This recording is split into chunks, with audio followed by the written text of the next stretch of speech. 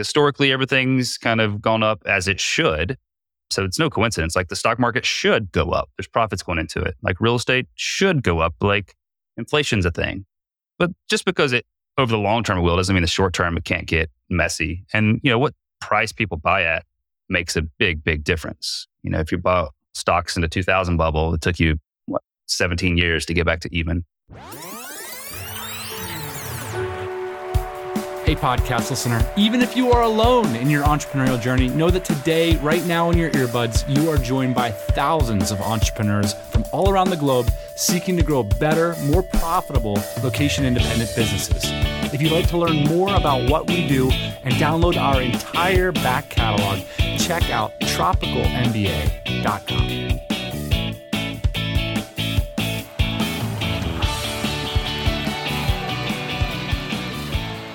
Happy Thursday morning, everybody. Thank you for checking out the Tropical MBA podcast this week. And I'm recording this a few days in advance. If you're listening to this on Thursday morning, there's 200 listeners of this podcast hanging out in Mexico City, sharing business ideas, just hanging out, having a good time. I hope one day you'll join us. We're also relevant to the show attempting to do a live podcast, something we've never done before because we always thought, well, that would be a disaster. So why not give it a go? We'll try to record it and bring that back to you in just a few weeks here. Today, we got a great one for you from a regular guest. Weirdly enough, a lot of us, when we started a business, the people around us were like, that's risky, that's crazy, why don't you get a good job? But it's exactly those enterprises which are maybe counterintuitively especially nimble and adaptive in times like this. And not to mention, it's an interesting time to be an investor. And to be an investor, you need to have a little bit of time and a little bit of money, both of which entrepreneurship can afford you. And I met a lot of entrepreneurs starting out back in the day in Bali and Vietnam. Dive back in the catalog if you want to hear those stories. Have become significant investors through their entrepreneurial activities. And today's guest is just one of those. His name is Travis Jamison. His portfolio is really diverse. He's got like an SEO agency, an e-commerce supplement business. He's invested in a bunch of different businesses. And so he's really got an interesting perspective on the different types of investments you can make. In fact, that's basically what he does full time. How cool is that? He's an investor. And also he funnels that thinking into his newsletter and an online community, investing.io. Before Travis came on the show today, he sent me a Notion document with the heading asset classes. And it was like real estate, stocks, cash as a position, venture capital, crypto, avoiding inflation and cash flow. And so I was just like, let's just go through this thing and talk about it. So I expect to hear about all of those. And also we started here with a quick overview of the main factors that seem to be at least dominating the current investment environment.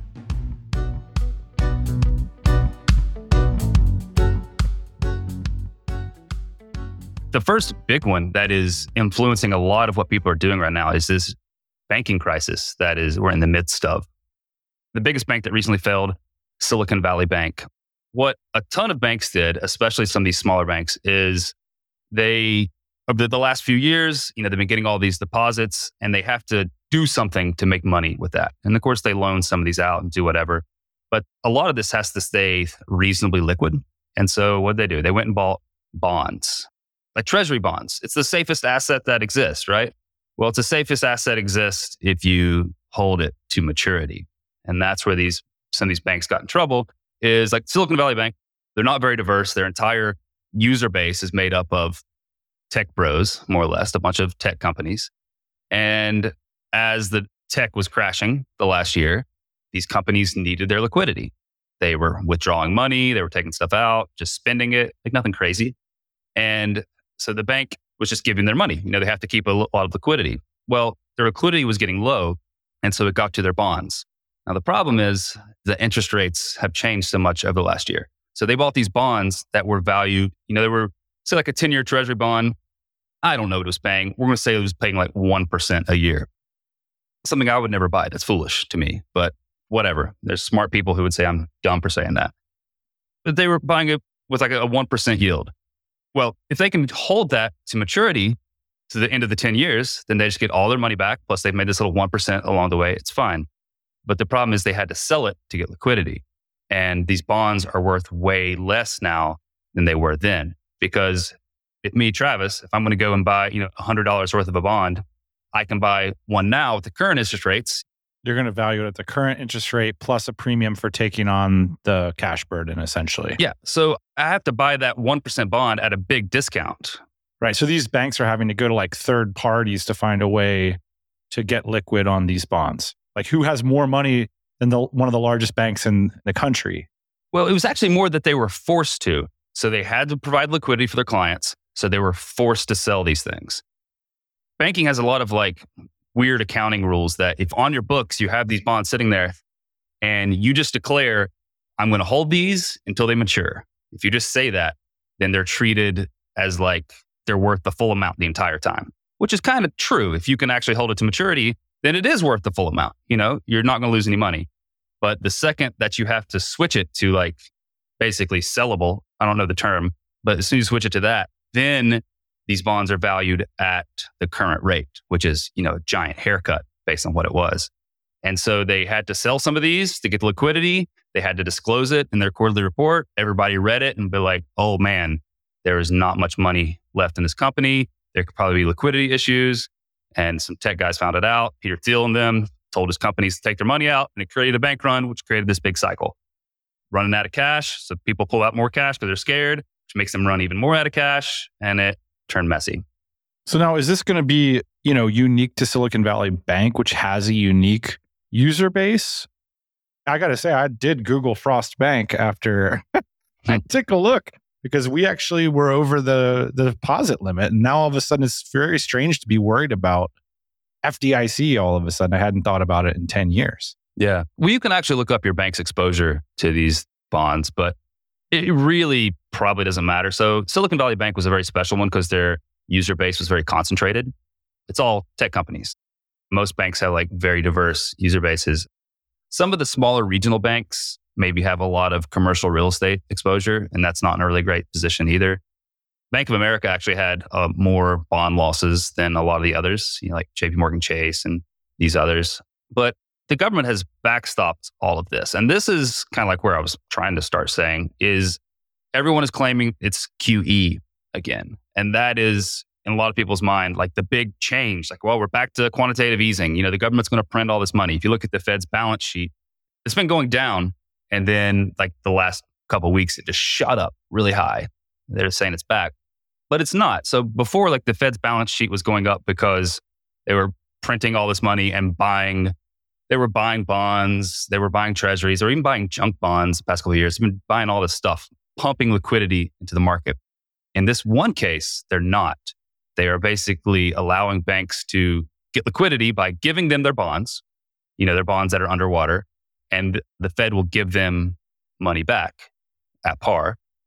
So even though the Fed's balance sheet shows that it goes up, it's really just like a loan. Like the banks are going to pay this thing off. They have to because it's a very expensive interest rate. And as they do, it's going to go away. Like the Fed is still tightening. So essentially what happens is Silicon Valley Bank or the next bank goes back to the Treasury and says, we bought the 10-year bond. We need the money now, though. And the government's like, cool, we'll float you. Yeah. No, they do this all the time with the discount window, but it's usually like short amounts of time, and they don't value their collateral at par. They value it as whatever the market is. In this case, they realized, oh, there's a storm going. Let's just solve this. And I think the government actually did a really good job with this. Taxpayers aren't paying it. It's a loan. The banks are going to have to pay this off. And it's not a solution. Like the banks are still going to have issues, but this will lead to more stuff in the broader economy because banks are not lending. It's not a bailout. And quantitative easing is a type of bailout, right? At the expense of people who've invested in US dollars. Yeah, I think that's a fair way to look at it. Quantitative easing is just pumping liquidity in the markets to like get stuff moving. Basically driving down yields on stuff, letting people get out of different bonds so they can pump their money into more speculative things to get the market to go up, which is not what's happening right now. Like these banks getting this money, they can't go and gamble it. Like they have to keep this liquidity. They're just trying to stay alive. And it's expensive. They're charging them a lot of interest for it. Let's talk about what it might mean for different asset categories and how we might approach our portfolios or our businesses in light of this kind of information. You mentioned at the top here, real estate. Yeah. It feels like commercial real estate is the topic on everybody's mind, but the hammer hasn't dropped yet. I was doing the math the other day on houses in my neighborhood and looking at how much their mortgages are. And then I was looking at how much my mortgage would be if I were to buy the house. And then I was like looking on Zillow and noticing that none of the houses are there. They're all on Airbnb for short-term rentals. And I'm kind of like, something's coming, man. So a lot of the carnage has already happened. It's just it hasn't been realized yet. I'd love to hear your thoughts on commercial, but my calculation on the house that I'm renting, as an example, if the owner was forced to sell within 30 days, I think they would take minimum a 20% haircut. Yeah. So there was a tweet that went kind of viral. It's just basic math. So a $400,000 mortgage at the 2.75% interest rate, what we had a year ago, is $1,600 a month. Now, the current interest rates, so a $250,000 mortgage at the current 6.75% interest rates is $1,600 a month. So it's the same thing, but the mortgage is, what is that, like 33% smaller or something like that? I'm doing the rough math. So the haircuts have to happen. With residential, it's not as clear cut, but with commercial, I mean, it always is. These guys are calculating it out to the nth degree. There's usually a whole lot of leverage on this stuff. Commercial is being hit from all sides. Obviously, the work from home thing is here to stay. Like warehouse space is less needed right now, so that's creating the perfect storm. But interest rates are rising, and it's not like these commercial places are getting a 30-year, 2.75% locked-in mortgage like for life. No, they have to refinance. Most of these things are forced to. When people say commercial real estate, are we talking about, the strip malls and the Hobby Lobbies of the world? Or are we talking about multi-use space? Are we talking about warehousing? Are we talking about office buildings downtown? Is it complete and total retraction? Is that what people are projecting across all these categories? I'm sure there are categories that are doing fine. I even would have assumed warehouse space was doing fine, but I just this week saw that warehouse space is also getting hit. I don't know, probably because the COVID bumps are slowing down for us e-com companies and stuff like that. But, office space is the clearest one that we can all see.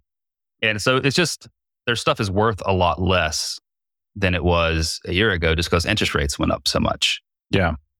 And you can raise rents. And that's the beauty of real estate. You can raise rents, but you can only kind of raise them so much. I mean, a lot of these people a lot of commercial deals, they're locked in for several years. They've signed a lease. And then when they end, like, you're going to raise the rates, but a lot of these people are leaving anyway. So like in San Francisco, we've heard like 33% of the offices are empty or something like that. But there's a lot of them that are even still empty, but no one's, just because their leases are signed. Like once that's over, like they'll leave even more. Does that affect the banks more than anything? No, I think the banks will be just fine for the most part. Some of these regionals probably get hit a little bit, but it affects the investors. So because most of these deals are done with significant amounts of debt. And so say like 25% equity and 75% debt, something like that. Essentially the equity is wiped out now. So the debt is left. Now they're going to try and do whatever they can to make it work. And I'm sure it's not like it's a bloodbath everywhere, but there will be a lot of blood in the streets. What does it mean for the individual retail investor? I mean, one of the things I've heard, Travis, is it means, mark that buy price on your dream home. One of the narratives that Americans love is housing, real estate always goes up. I've heard people say this in a way that, they're on the edge of tears. They're so happy to know this thing is certain in life, that real estate will always go up. However, even if you believe in that narrative, there are sideways, shuffles, and downturns that happen in brief windows. And if the narrative continues, where we find ourselves at the beginning of a window. So it could be a time to buy that house you've always wanted. I think it's good to be like long-term optimistic about pretty much all asset classes. Historically, everything's kind of gone up as it should. So it's no coincidence. Like the stock market should go up. There's profits going into it. Like real estate should go up. Like inflation's a thing. But just because it over the long term will doesn't mean the short term it can't get messy. And what price people buy at makes a big difference. If you bought stocks in the 2000 bubble, it took you 17 years to get back to even. And the same thing in like the 2008 stuff. Like people took years to get back to even, but eventually they did. And it works out if they can keep it. Let's talk about the next asset class you wrote down here, stocks. Yeah. So there's actually this great book. I love it. It's called The Price of Time. It's like the history of interest rates. It sounds so boring, but To me, it was one of my favorite financial books I've ever read. And the price of time is the interest rate. You could basically say the interest rate is the price of time. Money now is more valuable than money tomorrow. Yes. But how much? So if interest rates are 1%, then why even loan it out? I'd rather have it now in case I want an ice cream tonight. That, or on the flip side, you need yield. You need to get some return. And so you're going to reach for that yield. You're going to reach further and further down to maybe things that will pay off in 20 years instead of stuff that'll pay off in 5 years. And the reason you do that is because if you're in an inflationary framework, that's why people don't sit on piles of cash underneath their bed, right? Yeah. But even without the inflationary framework, it still would make sense because money wants to make money. So as interest rates have gone up so much the last year, the price of time has completely changed. And so now you have a lot more options in front of you. I can get a 5% yield on treasuries, or almost 5%, whatever. That's completely risk-free. That's amazing. And so suddenly these other deals that I'd have to look way into the future to get my returns, maybe they're less appealing. I can maybe get this return in the future where I can get 5% right now. I'll take 5%. So that changes absolutely everything. With the real estate stuff, you're saying the small guys can't even get mortgages, so they're not doing business. And now guys like you, the investors, you're getting such a risk-free rate that you're tightening up across all asset classes. Yeah. There's also the idea of when to invest. Dollar cost averaging is still the best thing for most people. Yeah. So just cutting in here to say that DCAing or dollar cost averaging, typically for most people, it just means putting a little bit into your allocations every single month, regardless of the price, versus trying to time it. I take a modified dollar cost averaging.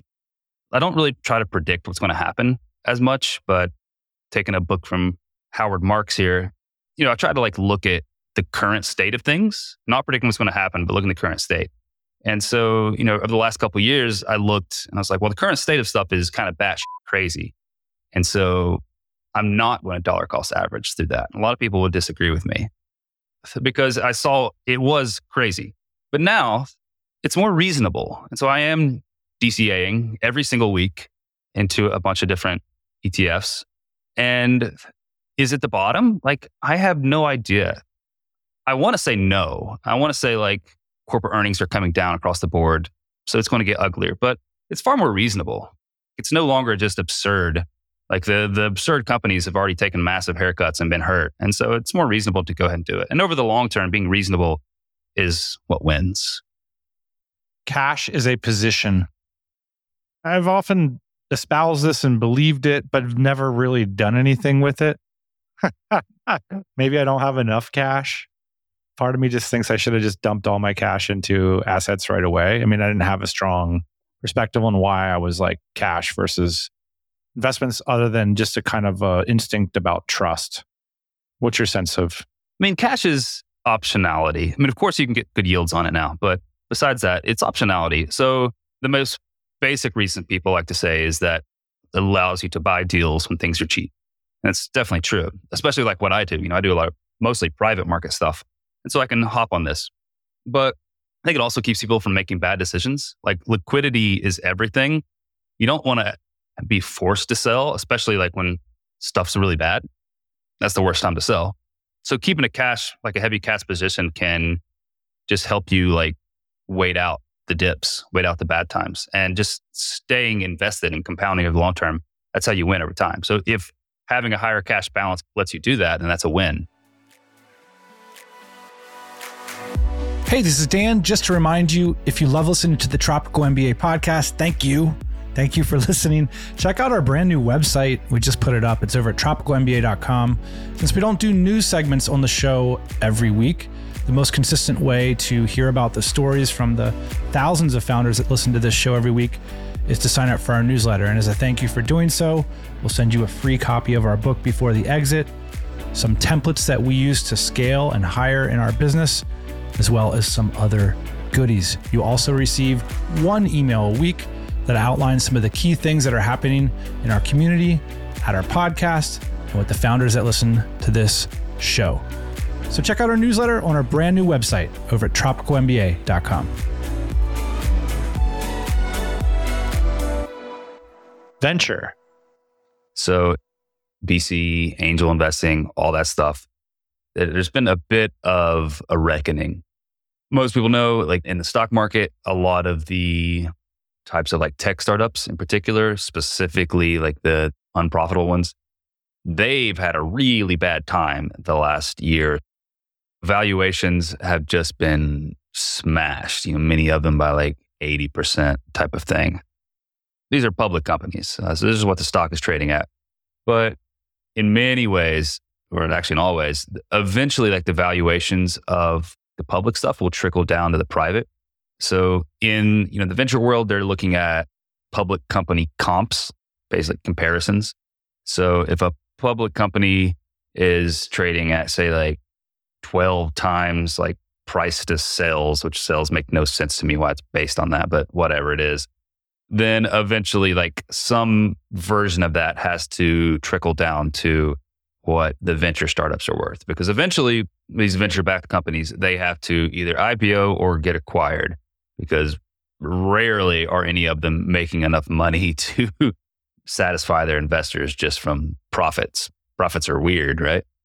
So that's kind of crushed the venture valuations down with it. But it's made it a little wonky because the public companies, they don't have a choice of what their valuation is. The stockholders just sell it away and like kill the price. Everybody's rushing to safety. Everybody's rushing to the 5% risk-free type of thing. But the venture-backed companies themselves, their price isn't known all the time. Their price only gets kind of figured out a little bit whenever they raise new money. And that's where it's gotten kind of interesting and kind of hairy a little bit.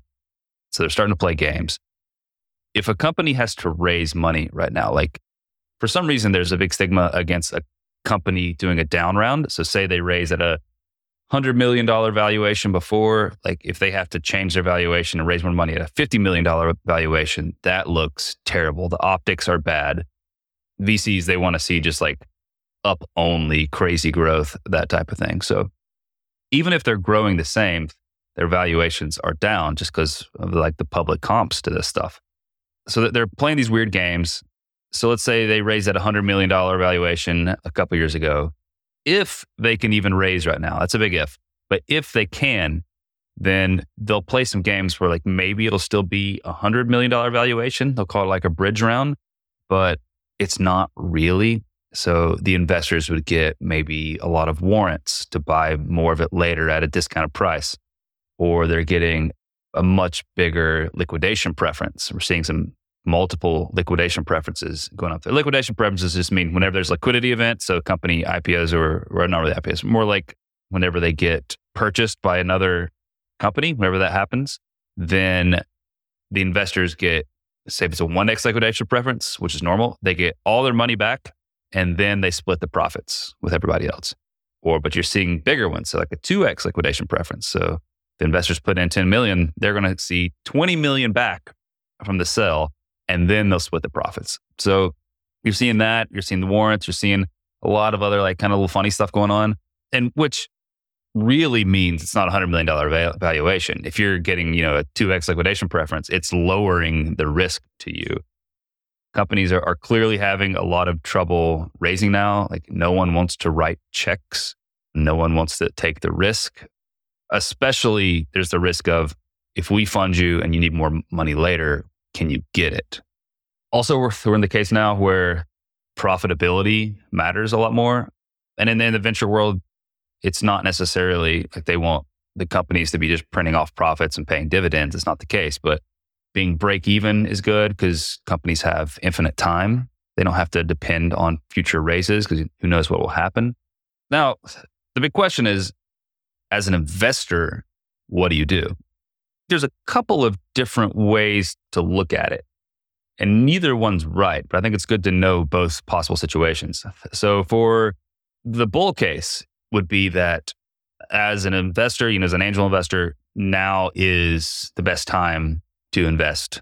That's existed for a long time. That is because the valuations of these companies have all come down and the price you pay matters. A lot of VCs will say that's not the case. And that's not the case if you happen to hit an Uber. But most companies aren't Ubers. So I think the valuation matters to me. If you look historically, the best performing like VC vintages are during downtimes in the economy. So if you invest now as an angel investor, these companies aren't going to have liquidity events for, like 7 to 10 years or something like that. And so the theory is if you invest now, well, by the time you have a liquidity event, like the economy's sorted itself out. Also, these companies are having a much easier time hiring.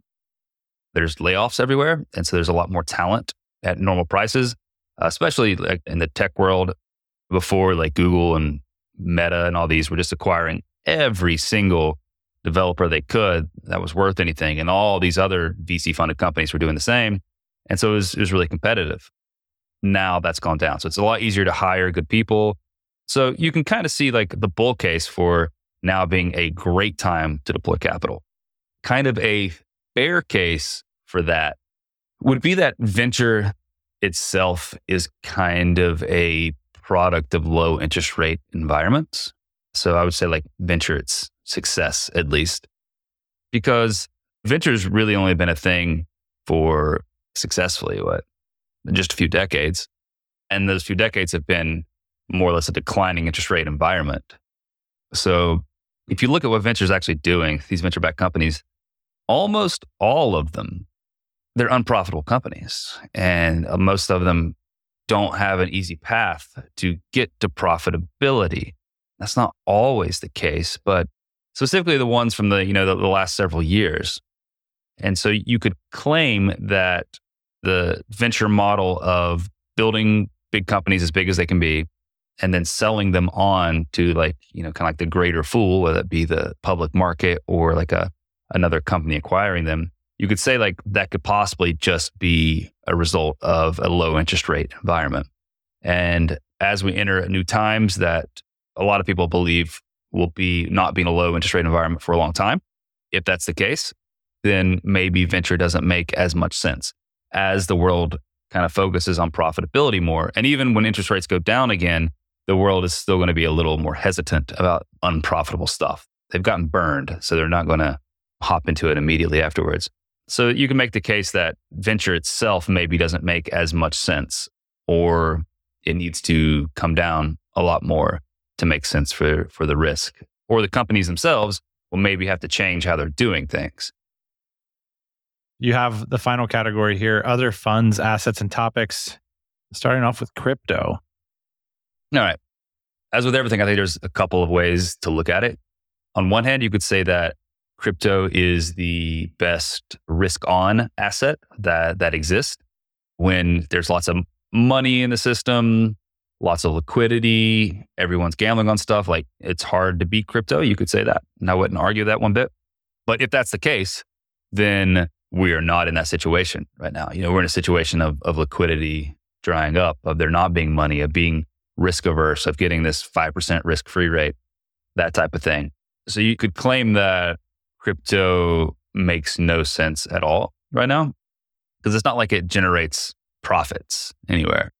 It's just a speculative thing without an underlying like fundamental base of commerce.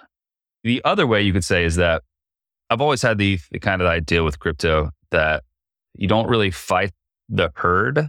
You don't fight the narrative, because it's not necessarily logic that drives any of the crypto gains or losses. It really is just the overall narrative, like the mob rule kind of really wins in crypto. And so you could say that what's happened the last few weeks with some of these bank implosions and the supposed money printing from the Fed, even though it's not true, but so the supposed money printing from the Fed, that the narrative of crypto has really taken over again. I don't know.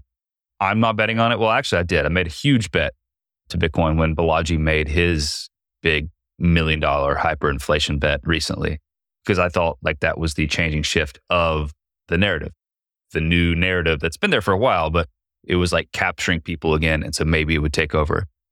I've since reversed that. Crypto is one of those that, because it doesn't have a lot of, or any, depending on who you ask, underlying like fundamental value, that if the narrative is not really strong, then nothing will happen. I assume something will happen with it again because there'll be a new narrative, there'll be new kind of Ponzi games to play and then go from there. But for now, I'm just kind of chilling. Are we going to talk about a cockroach fund? Our good friend Taylor Pearson runs Mutiny Fund. Yeah, I'm in that.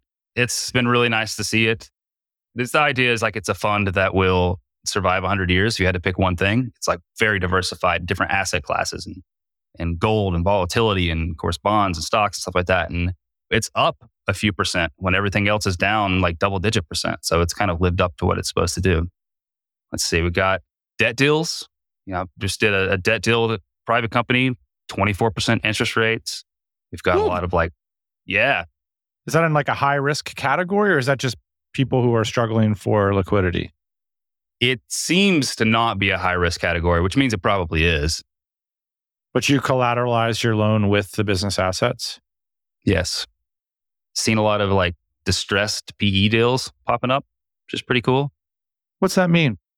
So these companies that maybe they raised some venture capital and didn't make it, or their debt is causing a lot of issues. They're just not really working out in this like current environment. There's private equity companies coming in and just like buying them on the cheap or saying, we'll just take over the debt and stuff like that. And they're doing turnarounds because they kind of like see the easy wins and stuff like that for it. That doesn't work a year and a half ago when anyone can raise money for anything, but it works now. Final two topics. First is, how do I invest to avoid inflation? So I've gotten this question a lot, and I think it's not really the right way to look at it from my point of view. I basically say there's like two types of inflation. This is my own made up definition, by the way. One is like when the inflation of like the price of goods, your eggs, your milk, your rent and stuff like that. And the other is inflation of assets, specifically what happened in like 2021, early 2022. Crypto, real estate, Rolexes, cars, all this stuff went crazy. But I think we're currently in like a very big deflationary environment for assets.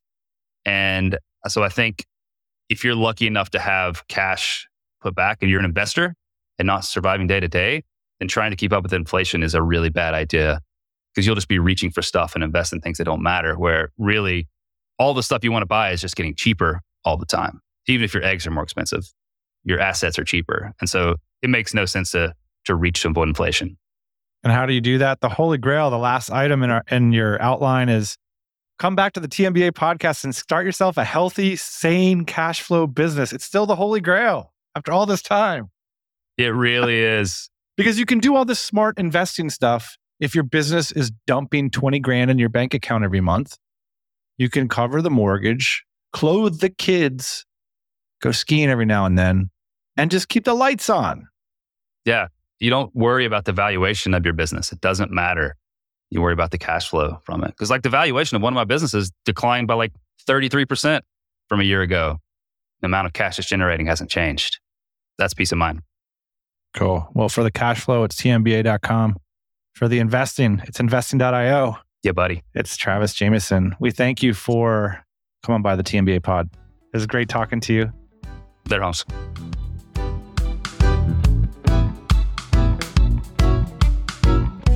Big shout out to Travis Jamison. You can check out what he's up to in his amazing newsletter over at investing.io. We recorded actually a lot more in this conversation. We talked about the pros and cons of business models and basing yourself in the US versus elsewhere.